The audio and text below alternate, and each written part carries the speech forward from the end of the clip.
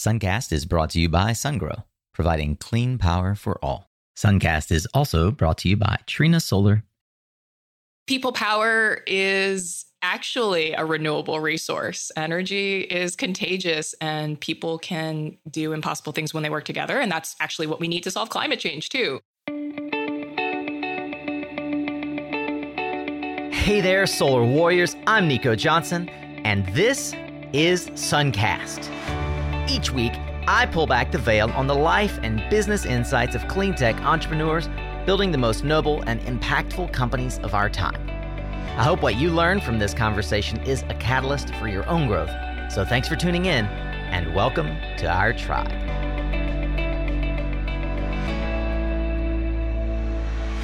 Hey, welcome back, Solar Warriors, to another Suncast Executive Profile. Today, I just want to thank you for lending me your ears and, of course, the only non-renewable resource you've got, and that is your time. I promise you haven't wasted it. If you're new here, thank you for giving us a chance to earn your attention. Today's guest is an entrepreneur and community builder with management experience in the Middle East, South Asia, and the United States. Steph Spears co-founded and runs Solstice, an enterprise dedicated to radically expanding the number of American households that can take advantage of clean energy using community-shared solar farms. We've talked a lot lately on Suncast about the need for a more equitable and inclusive approach to solar for all households, not just homeowners. In today's discussion, Steph and I will explore this theme in depth through innovations like Solstice's Energy Score, a proprietary underwriting standard for solar customers that is both more accurate in predicting who will pay their utility bill and more inclusive of low-income Americans than FICO credit scores tend to allow. If this is the kind of conversation that you really love getting into, well, I'd like to invite you to subscribe to Suncast, because if you're new here, you've just hit pay dirt. We've got almost 500 episodes with entrepreneurs, executives, founders, just like Steph, who are leading the clean energy revolution. I invite you to subscribe or go to mysuncast.com and check out the nearly 500 episodes in our back catalog. But for now, let's get ready to tune up your skills, Solar Warrior, as we tune into another powerful conversation here on Suncast. Today's going to be fun. A few accolades here at the outset for my guest, Steph Spears. She was selected as Inc. Magazine's Female Founder 100, Elle's U.S. Women Entrepreneur of the Year, a Renewable Energy World 40 Under 40 in solar, Grist 50 Fixer, more impact fellows than I can list, and an Acumen Global Fellow, which may be how you, if you were unfamiliar with Steph, heard of her when we recently hosted a live stream with our friends Bill Nussey and the Acumen folks, and that invited Steph into our world as well. She led sales and marketing for a company known as D-Light. If you're familiar with developing nations and solar over in India, she was working with D-Light there. Spearheaded Acumen's renewable energy impact investment strategy in Pakistan. Trust me, the list doesn't stop. Bear with me one more moment. She developed Middle East policy as the youngest policy director at the White House National Security Council. And she managed field operations in 7 states for the first Obama presidential campaign. And she's nowhere close to finish. Steph Spears, thank you for joining us on Suncast. I'm amazed that you have time in your schedule to prioritize a little us, but thank you for being here. Thank you, Nico. You are a voice of an industry, and I'm happy to be here. Oh, man. It always sort of is flattering, but really surprising and humbling when I get a chance to chat with a guest, as we did in our pre-interview, and they say, yeah, I'm a longtime listener. As someone who is quite busy myself, I struggle even often to compartmentalize how someone who's as busy as you has time for listening to podcasts. And so thank you for, again, taking the time to be with us, but also to listen to the content. I know that you're an infinite learner, and that's one of the things I look for in guests that we bring on the show. Steph, I feel like as someone who understands how the show's structured, you can appreciate that we really want to give folks a chance to understand what drives you and where your sense of ambition, but sort of place in the world comes from. And in many cases, not all, that's rooted in family history and heritage and structure. Can you talk a bit about your upbringing, sort of where in the world it was, the nature of your family unit, and if there were any inklings early on of Steph the entrepreneur?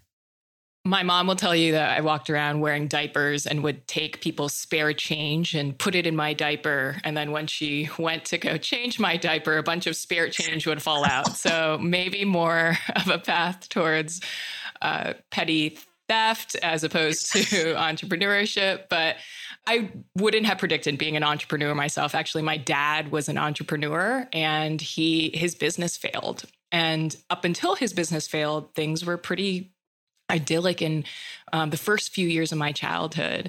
And when his business failed, everything changed. We were suddenly eating with food stamps. My dad had a hard time finding a job. My mom had to go work 3 minimum wage jobs to make ends meet for our family. And eventually my mom took her 3 kids, all of us, and raised us herself. And so in America, it's very difficult to survive on a minimum wage salary. And as an immigrant, my mom had an accent and would get yelled at her call center job every day to go back to her own country. So I watched her my whole life work doggedly, work tirelessly to give her 3 kids a better life. And so I never thought of entrepreneurship as a path, that we just knew that we had to make our lives better so that one day we could pay her back in some way. And there's actually an Ohio State study out there that says that if you're an entrepreneur and you have a child, your child is 1.8 to 3 times more likely to be an entrepreneur themselves. This is, that entrepreneurship is inherited in some way in culture. And really, entrepreneurship, it comes in 2 forms. It is either by necessity. If you're an immigrant and you're starting something like a convenience store like my grandmother did, that was out of necessity. There's also the entrepreneurship out of privilege. Like if you are in a stable enough place in your life that you can take a huge risk, makes it easier to be an entrepreneur. And I was so lucky to have the latter be the situation.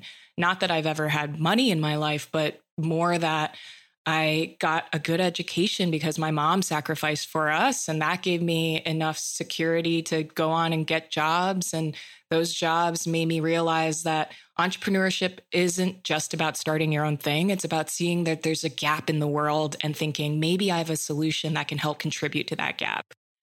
And it's the belief in improbable things like the immigrant journey. Immigrants, they leave their country, they leave their native tongue, and they go out and they try to build a world that they can only imagine and not yet see.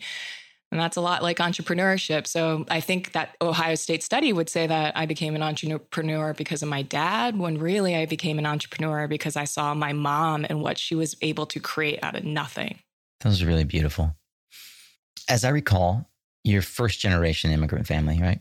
Yep. i.e. you're first generation American. Your parents were 0 generation, immigrated from other countries. Your mom from Korea, and I believe your dad, an adopted Korean? He was adopted from China, was born on a road in Laos, didn't know his own father. So somewhat questionable ethnic history there. Mm. And you grew up ultimately, I think you grew up in Hawaii, right? Yeah, I was born and raised in Hawaii. So pretty lucky. Talk about luck. Well, in a lot of ways, right? I mean, the magic of Hawaii is more than just the pristine beaches, but like that, it speaks to a lot of things we'll unpack today. But the spirit of Ohana, the spirit of the Hawaiian culture, is deeply rooted in the idea of community, right?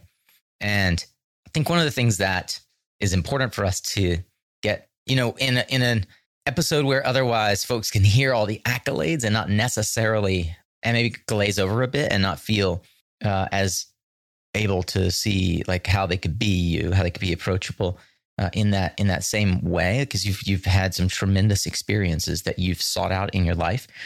What I am really hoping that we can share with folks and and sort of thread the needle is the untold story of Steph Spears, right? The one that's not in the webinar. It's not necessarily the Acumen story per se. And it's around the sort of the discussions and solutions that I know you have experienced through the deep development work you've been able to engage in around equity and inclusion. How did your educational experience or pathway prepare you for the work that you're doing now. Can we talk a bit about the milestones? Yeah, I mean, I talk about educational experience. Let's start where you started, which is the native Hawaiian culture in Hawaii. Growing up in Hawaii is inherently a lesson in the beauty of Hawaiian ideals. It is interesting to be born and raised in a place and know your whole life that you're actually a guest there. You're not native to the land. And how do you be a good guest? Well, you listen and you try to learn about the ancestry of the place you're from. One of the most pervasive Hawaiian ideals is this idea of aloha aina. Aloha, most people know, it means hello, goodbye, love. But it has a much deeper meaning in Hawaiian, especially when attached to aina, which means land. A culture of aloha aina is one in which you love the land, but you know that you are part of the land yourself, and you only survive based on what the land gives you in terms of nourishment. And there's another phrase in Hawaiian called malama aina, which means to take care of the land. And it also means to take care of that which nourishes you. So there's this Western ideal of conservation of land that is very much, let's fence it off, let's not touch it, let's just leave it be. Whereas actually the Hawaiian idea of conservation is living in harmony with the land, knowing that we only live at the behest of the land.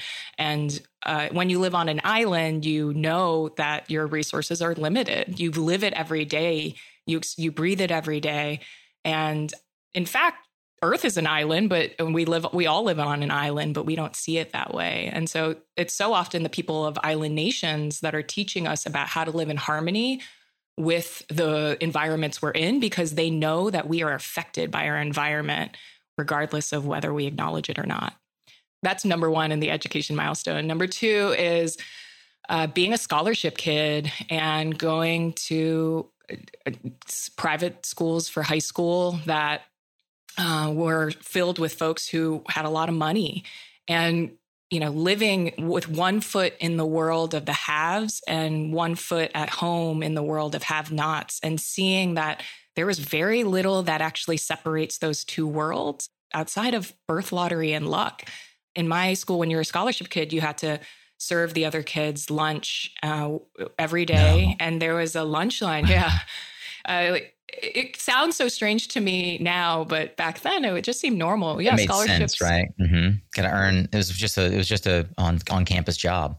It was an on-campus job, yeah. And there's probably other jobs that could have had students do that are a little more dignified. But, we did it every day. All of us, we were happy because we got free lunch as a part of it. And we put on our hairnets and we served the other kids lunch. But I would look to the left and right of me at the other scholarship kids. And I'd look across the plated glass between us at the rich kids. And I was like, we're all the same.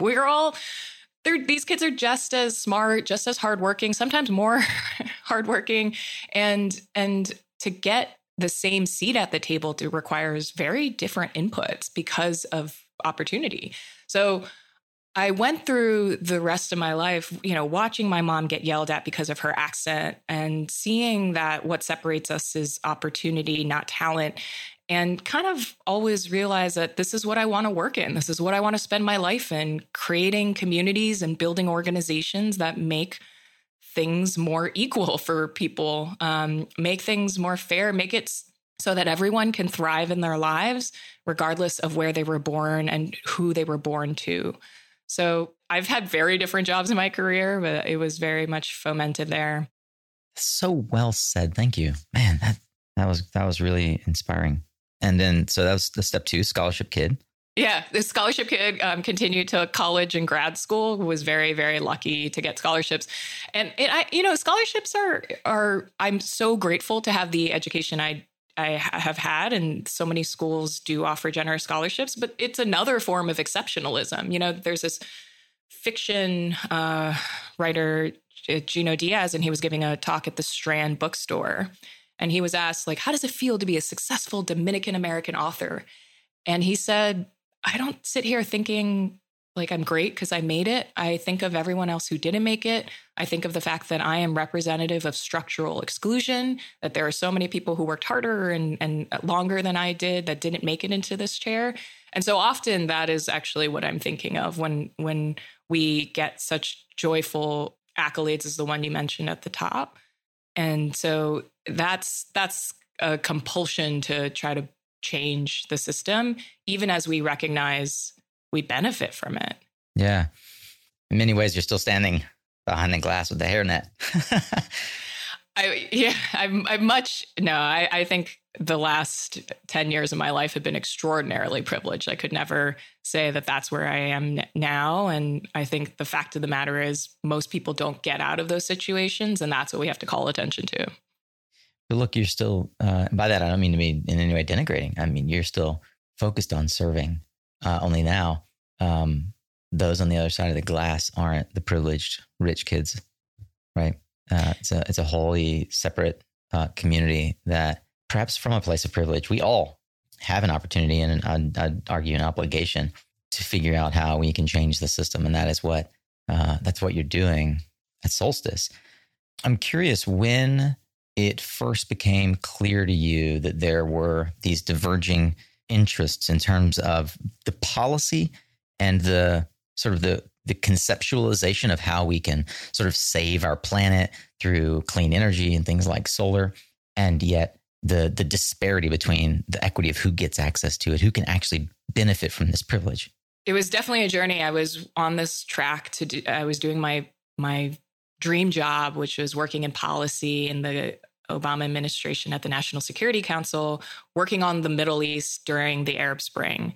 And we would go to Yemen, ride in these armored vehicles, look out the window, see that people were lined up waiting for fuel because terrorists had blown up oil pipelines. And it was in those moments where I realized that I didn't know anything about energy. We were spending all of our times talking about how to get a dictator out of power, but people's lives grinded to a halt because they couldn't get energy to power their daily lives. Businesses, schools, homes, they couldn't do anything. And so I realized that I need to go learn about this thing that fuels everyone's power. And I left government, became a intern in another kind of renewable energy organization, and then was working in Pakistan and India on off-grid solar with Acumen, when I realized that actually, why am I halfway across the world when back home in America, so few people have access to solar? And when I thought about it, I was like, why shouldn't someone like my mom, who is a low-income renter, get access to solar? And it was just around the time where community solar was starting to percolate as an industry. And so my co-founders and I said, let's start a company to make it more accessible to the people that need solar savings the most, low income and communities of color who are historically excluded, frontline climate communities. Those folks are most affected by climate change and least likely to participate in the green economy. So let's make sure that clean energy is for everyone. It's for every community, and it is a human right. And as we've talked about a lot here on Suncast, most recently in our Community Solar series, the broad category that even our federal government, thanks to programs through the Department of Energy and our mutual friend Nicole Steele, are focused on is this category we call LMI, low to moderate income. Yet I feel like we do sort of paint with a broad brush that sort of community solar will fix things. And that's that's the channel to help those folks. And I don't mean to be even dismissive of that, because it's true that it is a great and powerful tool to decentralize and disconnect the need for the panels to be on your building or on your roof to be able to benefit from it, or for it to come out of your own equity check to be able to afford it. Beyond that, there are other elements of the equation of access to energy that we still needed to unlock. Can you talk a bit about the way that we currently, I'll say, validate or evaluate whether or not someone is worthy of or able to afford and pay for energy at all, let alone solar energy, and how you and your team started to think about rethinking that tool or that equation? Yeah. I mean, a lot of people in the solar industry know that in order to get solar access, you have to either pay for it upfront if you're putting it on your home, or pay more for a utility green tariff, or for direct renewable energy supply through a retail supplier. All of those are premium products. And so you either have to pay upfront, or you can get solar financing, which is great, but you need a FICO score of 680 and above. And that's even true of getting access to most of the community solar projects in the country. Most developers and financiers require a 680 and above credit check, even if it's a product that's guaranteeing people savings. That's the beauty of community solar. Why you hear it used as one of the only tools in the toolkit for low-income inclusion is because it's one of the only tools that has a guaranteed discount. And you're right, there's no silver bullets. Community solar isn't a silver bullet. Nothing in climate is a silver bullet, but we need all of these solutions together. And we need more solutions that make renewable energy cheaper for customers, because 60 to 70% of our customers say they need a savings to participate in green power. They cannot buy green power if it's a premium, particularly in this inflationary environment where energy costs are growing up, all costs are going up. People have less to spend. So we need to innovate more. But we also, on the product side, but we also need to innovate around distribution and finance. So the FICO score requirement that's required, well, we took a look into what goes into FICO scores. Sure, they're your destiny in America. My mom, when we were growing up, she used to say, just because we have a bad FICO score does not mean we're bad people. And when I was a young adult in my 20s with a bad FICO score, I also thought about that a lot. And that's true of so many people who cannot get products and services because of FICO. FICO is seen as an objective measure of risk. And it is not actually that objective. It doesn't measure your cell phone history, your rental history, your utility payment history. So you can have a higher FICO score if you pay a mortgage and are $500,000 in debt compared to someone who is paying their rental bill on time every month. So that means that we are systematically getting entire populations excluded from solar because of FICO. So we, with the Department of Energy, partnered to find a better qualification standard. And with their help, we did a lot of data studies. We looked at, does FICO actually predict whether you pay your utility bills on time? And it doesn't always predict it. For high FICO score people, yes, it predicts you pay your bills on time. Mm-hmm, right. For low FICO score people, it doesn't necessarily predict that you pay your utility bills on time. They're not actually correlated. And so we proved that. And then we created a new score called Energy Score. And it's based on your utility repayment history and other demographic data that also plays into your FICO score. And it's shown to be more accurate at predicting who pays their utility bills on time. And it's more inclusive of low-income Americans that would have been locked out of the solar industry because of it. So we are so excited to expand access to millions more Americans to solar because of a new qualification standard. And we're excited to get more products out there that are guaranteed savings for people so that everyone can join the clean energy revolution, which we have to do in the next 8 years. I'm curious, in your preparation to be CEO of Solstice, not that you knew that's what you were doing, you went through a number of different stages of development, right? Mm-hmm. How to engage with people, how to think about policy, how to sell, how to message a product. What are the tools, maybe I just mentioned them, but what are the tools that from your previous roles that really you feel like empower you now as a leader and entrepreneur to do the work you're doing as a CEO? The number one job that prepared me to do what I do today is being a community organizer with the Obama campaign. And that education came with a community organizing 101 training from Marshall Ganz. So if you're a community organizer, you know the name Marshall Ganz because he's a professor at Harvard, but more importantly, he was one of the most important community organizers for the farm workers out in California in his own backyard.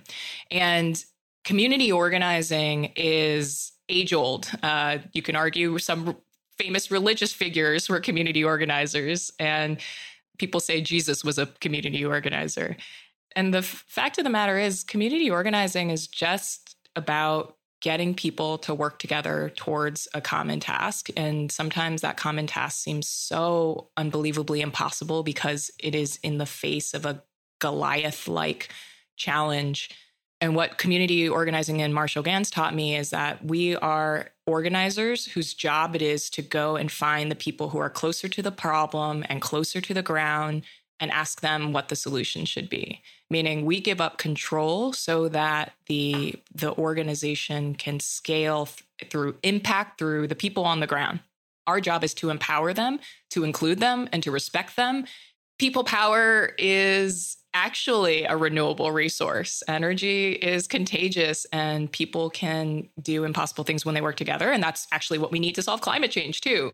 I learned in the context of politics, but it's the same thing with climate.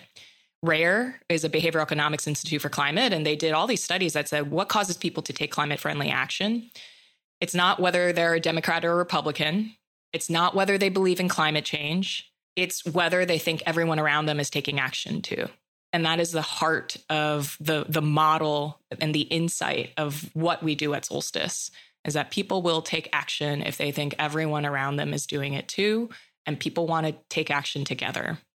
Thanks for the recommendation of how that community building and leadership training for Marshall Ganz was inspirational for you. I actually have found a series of lessons in the Commons that I'll link to that are sort of a team building, and folks can go and sort of learn more about Marshall Ganz. I certainly am going to.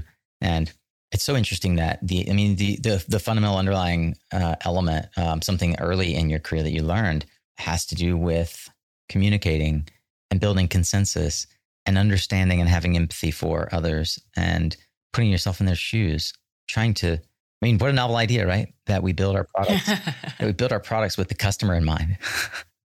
Yeah. It ought to be mandatory for all entrepreneurs to go through a community organizing training, because that is what entrepreneurship is we marshal resources around an idea, and then we try to build a community that agrees that idea needs to live. Mm-hmm. It actually makes me think of a question that we've discussed briefly, but I haven't asked a lot in recent interviews. Is there a career path that you always thought you would go down, but ultimately did not? It's a really good question tied to the Marshall Ganz stuff, because what Marshall Ganz talks about often is how to tell your story in a way that builds relationships with others, and how to hear their story in a way that finds commonalities. And what I always wanted to do when I was a kid, and I always thought I would do, is be a journalist. I wanted to learn about other people's stories. I wanted to amplify their words. And I think at some point I'd still like to be a writer. I love writing. Don't get enough time to do it. I would love the opportunity to write more.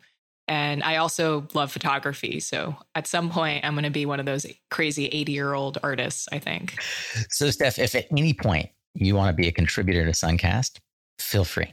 I've got about 500 episodes that still need a real professional writing touch. So you can just lean in. You're too prolific, Nico. Can't keep up. We can't keep up.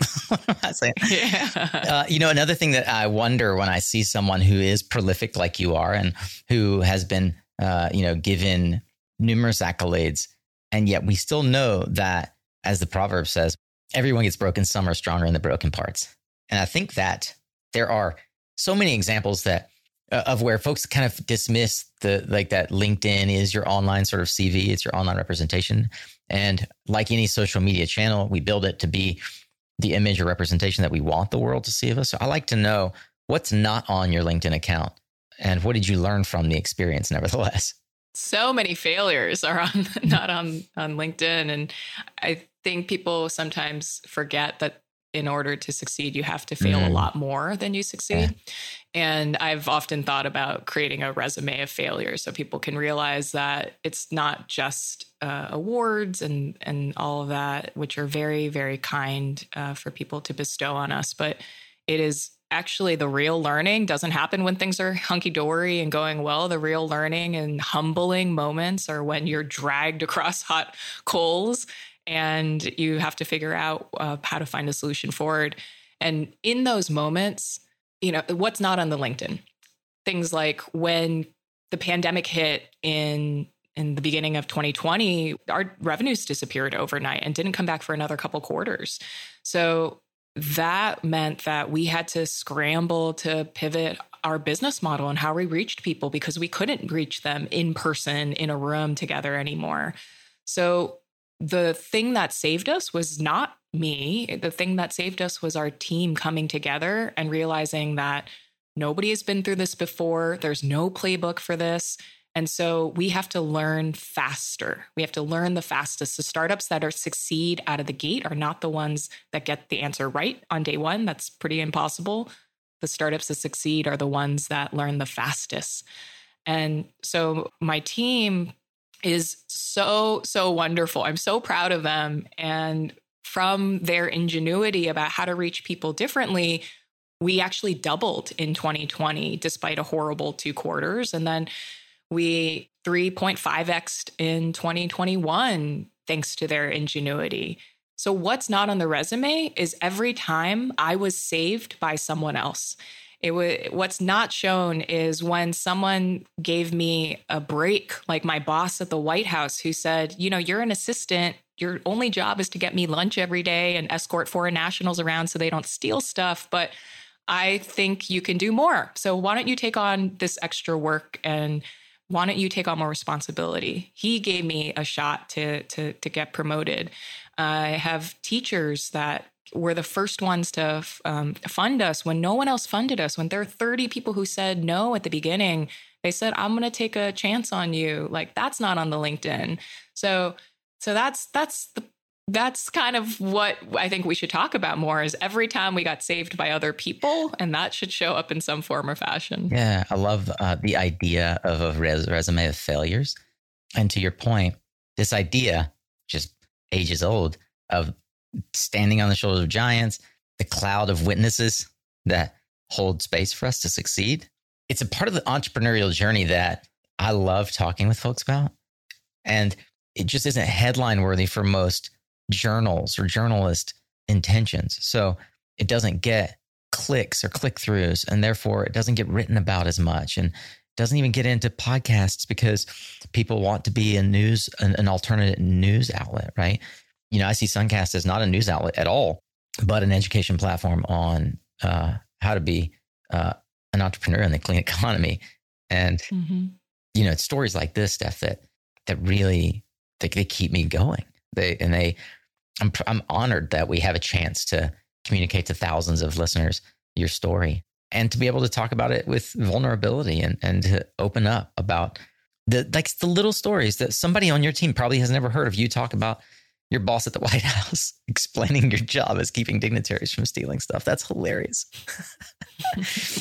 So you said in a conversation that we had previously that there's nothing worse than unnecessary suffering, and that Solstice exists to change that incentive structure. I think a question you probably get asked a fair amount, certainly I asked it at one point, is whether Solstice is sort of at its core a community solar company. Can you expound a bit on the business model for those who maybe don't understand what Solstice is, or how you're doubling revenues, or what your target market is, or how you use it as a vehicle to change incentive structures and eliminate unnecessary suffering? Yeah, a couple ways. Our belief is that everyone should be powered by clean energy. We believe that everyone should access it. We don't think that community solutions are niche and local and small and slow. We think they're the only scalable force in solving climate change is community-driven change. Because when people tell their neighbors and their networks about something, they're more likely to do it. And when people do things together, that is the most scalable force in climate business. And so what we do and what we obsess about is how to make solar and clean energy so easy to use, so easy to sign up for, that everyone can do it. On a very technical level, we are partnering with developers of community solar farms, and we are managing the whole customer experience for them for the life of the project, which is 20 plus years. So we're going out into communities and connecting them to local solar farms. And then we are managing the customer experience, the crediting, the billing, the back-end headaches of sometimes working with the data systems of various utility areas. And we are trying to make it easy for people to just participate in the clean energy economy, benefit from it, build wealth from it. So we're bringing the two sides of the solar marketplace together. Community solar is growing rapidly. Every year, a couple more states become community solar states. And we're also expanding our offerings to our own customers as they ask us, hey, we trust you. You've treated us well. Can you help us find other things that help us lead climate-friendly lives? That's actually the path towards our growth. And we actually have a separate 501c3 nonprofit named Solstice Initiative that is entirely focused on low income inclusion in clean energy. They actually do co-develop low income projects. And we got into that because there were so few low income projects in our areas that we decided that we wanted to help communities lead the development process, bring community solar and clean energy to their own backyards kind in of like under-resourced communities. For community solar. Exactly. Yeah. Getting a community advisory board together and having them have a say in how clean energy gets built, and teaching other people across the country how to build community-led clean energy projects. Community organizing. Yeah, it's all about community. It's a big one of our values in our company is trust. We talk about it constantly, like every day, and we can only move at the speed of trust. Trust is not entitled; it's earned, and you earn trust by treating people well, by advocating for the least among us to get access, and by partnering with only the highest quality providers. Steph, we've talked a lot about you and the accolades. One of the things that's really important to bear in mind is that you are, you've talked about your team, but you're not on this journey alone. You have a co-founder. I've mentioned that you're the co-founder of Solstice. Can you talk a bit about the journey of finding and working with a co-founder, and a bit about Sandhya, your co-founding partner? Yes, Sandhya is the best person I've ever been able to work with. And she is strong, resolute, calm during a challenge. She is kind to people, but also just one of the hardest workers I've ever met in my life. Solstice would not exist without Sandhya. And somehow we got so lucky that we both went to the same business school and we got connected, but in different years. And she somehow agreed to go from being a well-paid investment banker to earning nothing initially at Solstice. And then since then, we've been trying to get her paid what she's worth, but just an incredible human. And it goes to show that entrepreneurship is often portrayed as a hero's journey, and it is not a hero's journey. It is more important who the first 10 employees are, and if they will stick around and they feel like they're an owner as opposed to just a staff or employee member. So Sandhya is incredible, and she's backed by a bunch of people on our team who are very, very good humans who are excellent at what they do. And it's because of their grit and resilience that we exist today. Can you help those listening to differentiate how you as a founder think about the co-founder duality, like who does what? Obviously, everybody does everything for a while, but where the strengths lie and how you settled into what you're good at and let her do what she's good at? That, I think, is the heart of a good partnership, is just saying there's so much to do in the world. Let's divide and conquer based on what we are good at. So Sandhya is responsible for all the internal operations at Solstice. So she is really the head of making day-to-day decisions. I do more of the strategy and the external engagement, board management, fundraising. So we both will manage different members of the team. I'm more of the sales and marketing, and she's more of the operations and data side of the house. But the goal is, in any partnership, in any co-founder relationship, to find what you each are great at and give each other the freedom and space to do that thing.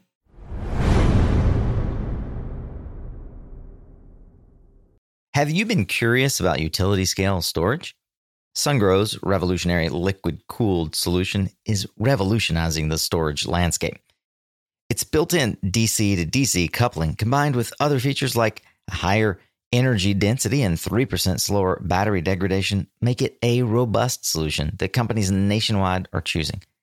You can learn more about this innovative solution by Sungrow by visiting mysuncast.com/Sungrow. Hey, if you didn't catch this last Tuesday's Tactical Tuesday, episode 501, it is fire. Well, it's actually, how do we stop these fires? Battery fires, that is. Guest Catherine Von Berg from Simplify was on fire in her vehement defense of the kind of battery technology that is safe and non-toxic for our clean energy future. And she talks about UL 9540, and more specifically UL 9540A, and why it matters to you, both as an industry participant or a consumer. If you haven't heard it yet, I would highly encourage you to go back and take a listen.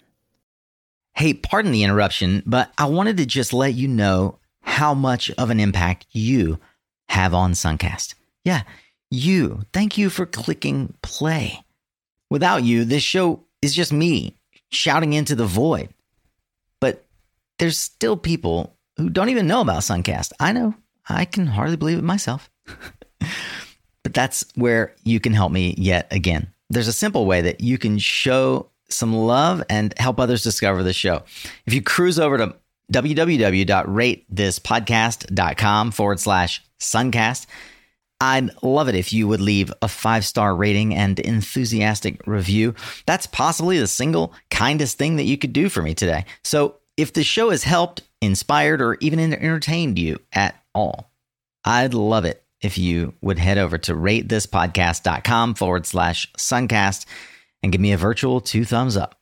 All right, back to today's episode.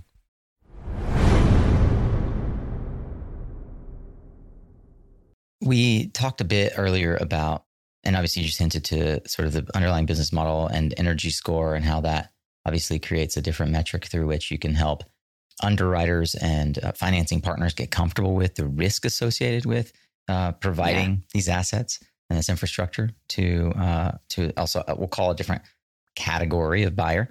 There's this myth that low-income households either don't spend money or don't have money to spend.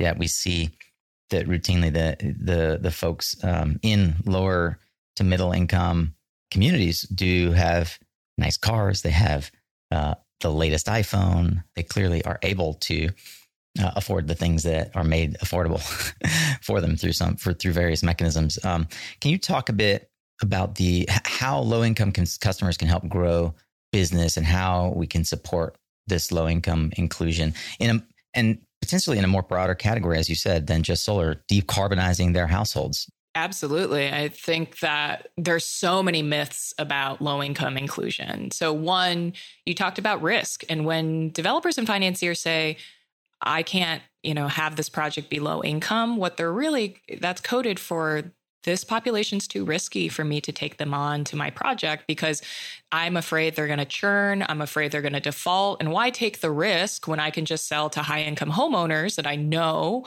will show up?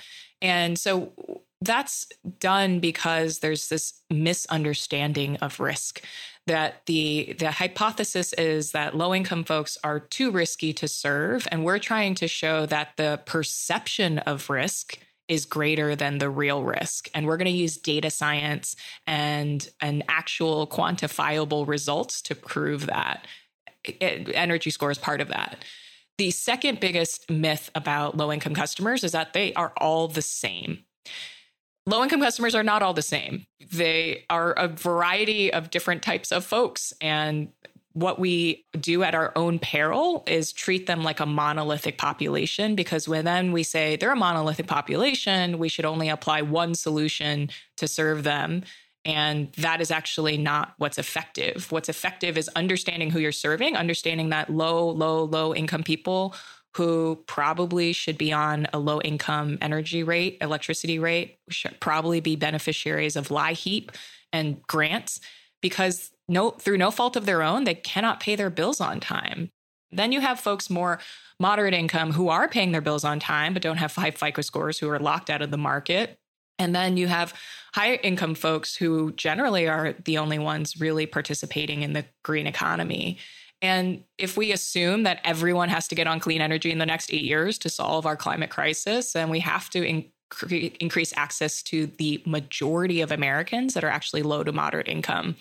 There's this myth that LMI is a small population. It is not a small population. It's most of America. We forget that sometimes because the top 1% has 27% of the country's wealth. But in terms of pure numbers, LMI massively outweighs any other population, yet we talk about them, they're a niche, small, charitable group. And so if we're going to solve climate change, we've got to figure out how to democratize access to clean energy. And then lastly, a myth is around whether community solutions and low-income inclusion is enough to solve the climate crisis. The way we solve the climate crisis is by massively transforming our energy system. We need the majority of Americans to be a part of that. And those people, to your point, spend money on things. They buy things all the time. Why are we excluding them from the economy that is going to be the future of how we get power in this world? And we do this at, again, our own peril. If we don't include them today, tomorrow we'll build more inequitable systems that reflect what fossil fuel industries do. And renewable energy will not be seen as better than the fossil fuel industry if it continues to exclude entire populations of people. The way to make renewable energy durable is to expand access, is to get community buy-in.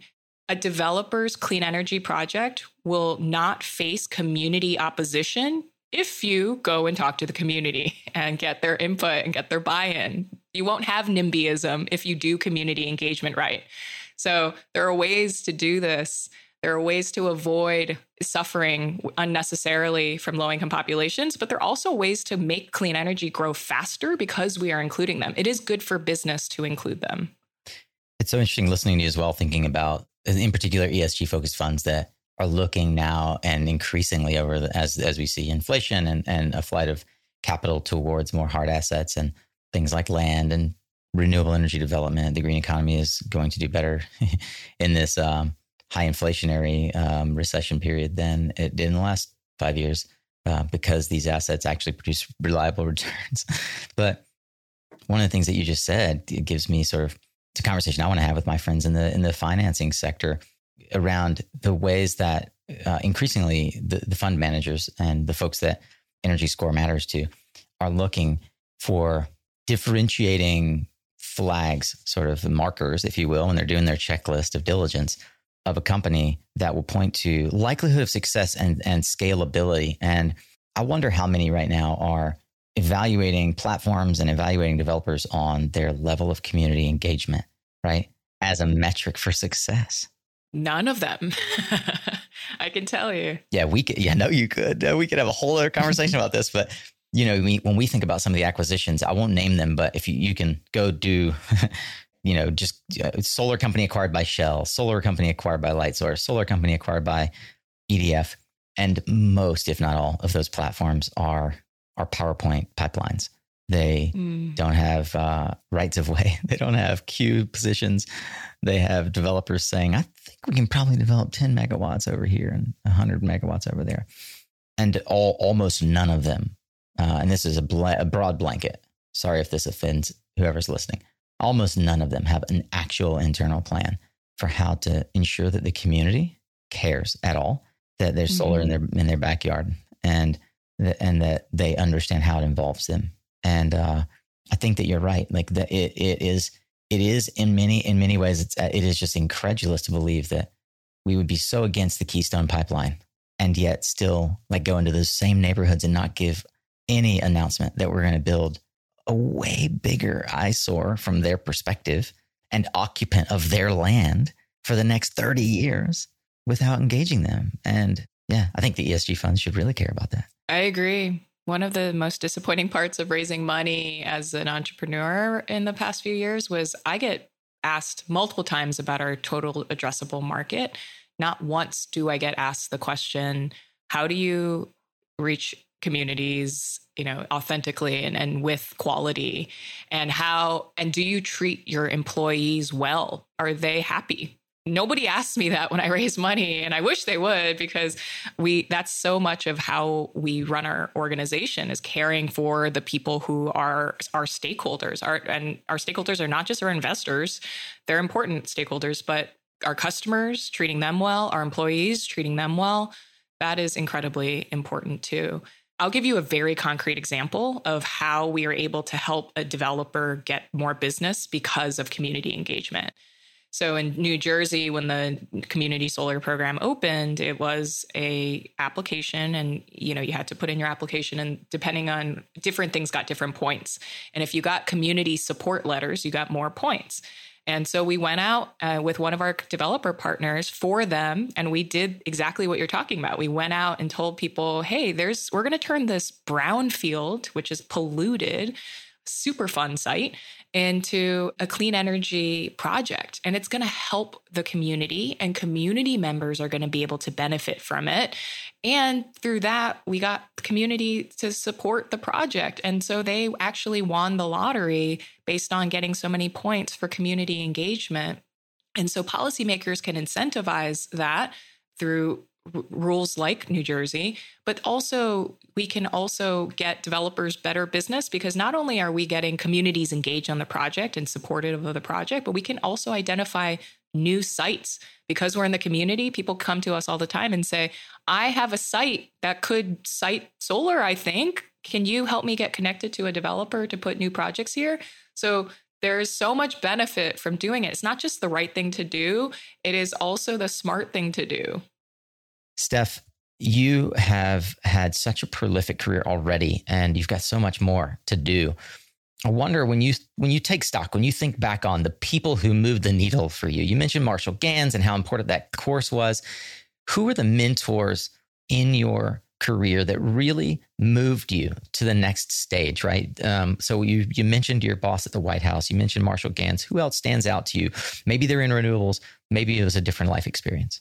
I mentioned earlier that we've gotten by with the help of our friends. And so there are a number of people who are our first supporters, and they didn't need to be supporters, but they just believed in us before anyone did. One of them is Jacqueline Novogratz, who is the founder of Acumen and is an investor in Solstice, and her husband, Chris Anderson, who runs TED. The professor of entrepreneurship at MIT led our first round, and that made, once you have a lead, it makes fundraising much easier. So that helped a lot.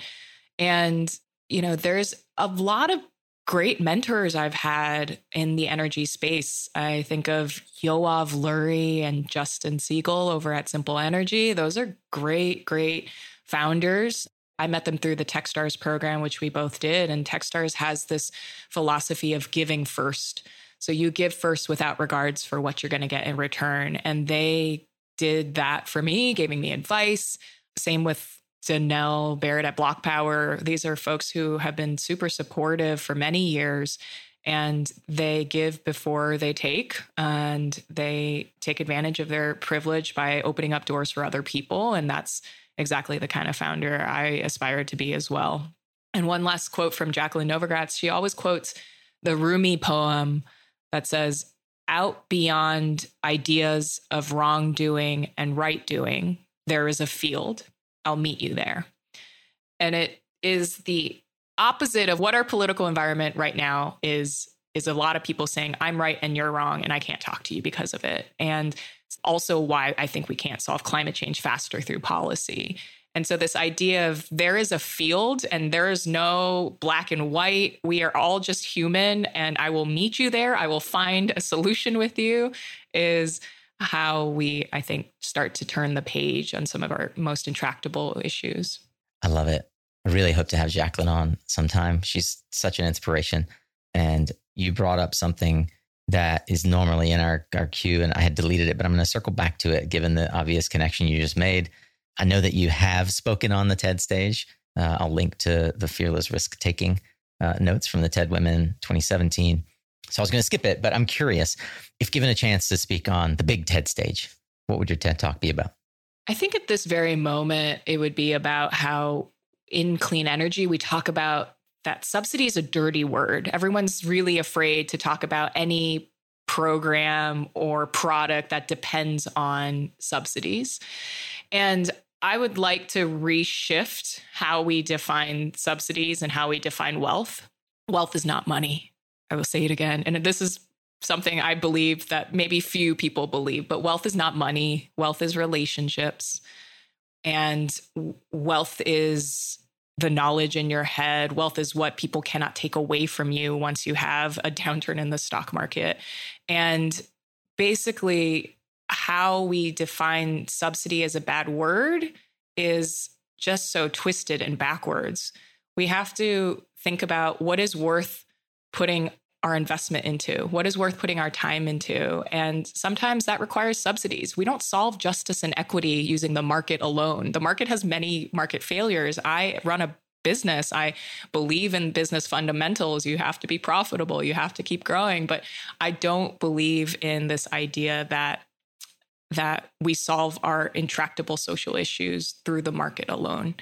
And so we need to have money go to under-resourced places through no fault of their own that have no capital in order to solve some of the inequities in society. And so it's a good thing when we subsidize renewable energy, because renewable energy needed to be subsidized and continues to need to be subsidized. And why do we not talk about the hundreds of billions of dollars in subsidies that continue to go to the fossil fuel community? And most Americans don't know that. So I would talk about how subsidy is not a bad word. It shows what we care about, shows the world that we want to build, and we should put our money behind the world we want to build. And we as a climate community, as a clean energy and solar community, should be more frank about how some of these things require money. And that's okay, because we're solving climate change and we need to change incentive structures for why people are behaving the way they are today in order to build the world that we're trying to get to tomorrow. Steph, you are a very learned person. You've been through a lot of opportunity where you were forced to read. And I presume that you've carried on the tradition of sort of desiring to read and find resources to be a continual, infinite learner. I believe that leaders are readers. And I'd love to know, is there any particular author or book that has made a definable impact in your life? And maybe you recommend it to your team or to others who want to be mentored by you? The book I turn to in hard times is Viktor Frankl's Man's Search for Meaning. Yeah. And in moments of failure and moments where it doesn't seem like there's a clear path forward, when the work is really hard because there is no playbook, I try to remember what he says, which is that between stimulus and response, there is a space. And in that space is our power to choose our response. And in our response lies our growth and our freedom. And so if someone can come to that conclusion, living during the Holocaust, having lost all members of his family, being alone in a concentration camp, certainly I can take the privileged challenges I have and carry that lesson forward too. It's one of my favorite books and quotes. It's one of the ones that I recommend the most myself. Nice. Yeah. So few people on this podcast have recommended that book. And none of them, I always, when someone brings up Viktor Frankl, the point that you just made for me was it's the anchor, it's the stake through which every other sort of penetrating idea of that book is driven home. Did you also know that he had the chance to leave Vienna? And do you know that story? No. So he had a visa to go teach in America, and he was going to take it and leave Vienna and escape the Holocaust. And, wow. And he went to his parents to tell them that he was leaving to go to America. And that day, one of their local temples had been blown up, and the tablets that had featured the 10 Commandments, one of his parents grabbed it in the rubble and brought it home. And the piece of rubble that he had seen when he went to see his parents said, "Honor thy father and thy mother." And so in that moment, he decided not to leave Vienna, and he got stuck there. And as a consequence of that, went to a concentration camp, lost his whole family. And so he had the chance to leave and didn't, because he did the right thing. And it took him on this very different path, which I think is such a remarkable story about him. Yeah. Man, thank you. I feel, in particular in this interview, that there are 7, 8, 9 more interviews of content that we can dig into. I love when I can have a conversation where there's still unexplored avenues, because it also means that we're going to have many more fruitful conversations. I look forward to it. As we wrap, I have a couple more questions. So is there a particular habit or consistent practice that you've cultivated that I like to say gives you leverage, something that helps make life easier, or at least focuses your energy and attention? Actually, something pretty recent for me is sleeping a normal amount every night. And my family has this torrid relationship with sleep. We are all insomniacs. It's partly genetic, as proven by science, but mostly the practice of forcing myself to sleep every day and turn off the computer, even if there's more work to do, and the practice of moving my body 1 hour a day is the only way that I can sleep consistently at the same time every day. So being outdoors as much as possible and renewing my own energy through being in the outdoors with people that I love is really for me, the apogee and the best life gets. I love it. What's the time that you target to go to sleep? These days, it's actually by 11:30. And previous to the last few months, I had spent more nights in my life sleeping after 2 a.m. than before midnight. So yeah, I can identify. This is a big change for me. Yeah. Have you ever read Michael Bruce's book on chronotypes and then studied the kind of sleep pattern? No, but I've read The Science of Sleep by, I think, Matthew. Another good book. Mm-hmm. Yeah, that one really changed how I thought of sleep. Yeah. So there's an importance in sleep, but there's also recognizing your particular chronotype, which suggests the amount of time you need and like how you sleep. Like dolphins are diurnal sleepers. I don't know if you just, they actually only sleep with half of their brain because they're swimming. Huh. And anyway, there's 4 different chronotypes. And so I think that's one thing that people miss out on is there's one thing of recognizing the importance of sleep, which is critical. And I couldn't agree with you more. And I similarly have a toward relationship with sleep.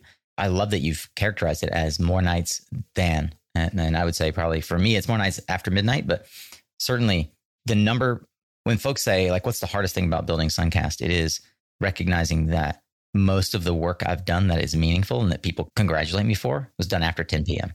Oh, interesting. Yeah. I'm a night person too. My head gets alive at 9 p.m. My wife says like, she'll see, this happened to me last night. She'll see that spark and she's like, you really need to go lay down. She goes, if you go sit down in your office right now, I won't see you until 3 a.m.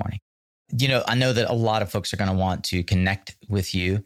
Where do you like to be found? What's the easiest way for folks to kind of get to know who you are, but then also to reach out and connect with you if they'd like to? Yeah. On a personal level, I feel like I connect with people mostly on LinkedIn or actually Instagram too. My Instagram's on my LinkedIn if you want to see that.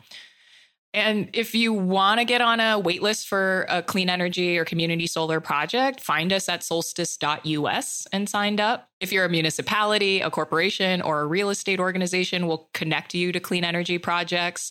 And our goal is to connect community institutions and organizations to clean energy.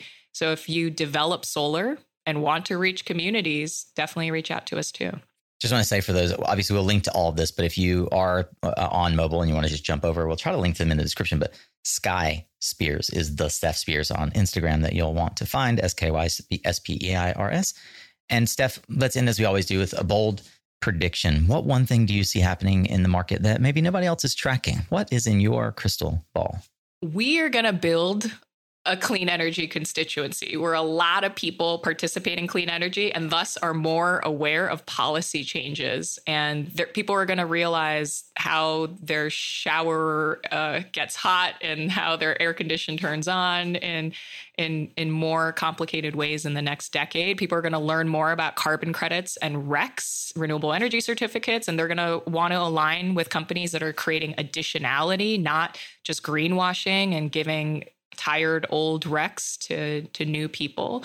People are going to demand that companies do the right thing for the environment, for their customers, and their employees. As we see this unfold, we'll certainly be tracking and talking about it here on Suncast with the illustrious CEOs and founders of the industry like you. Steph Spears is co-founder and CEO of Solstice, and it has truly been a genuine pleasure. Thank you for your generosity today and joining us here on Suncast. Thanks so much, Nico.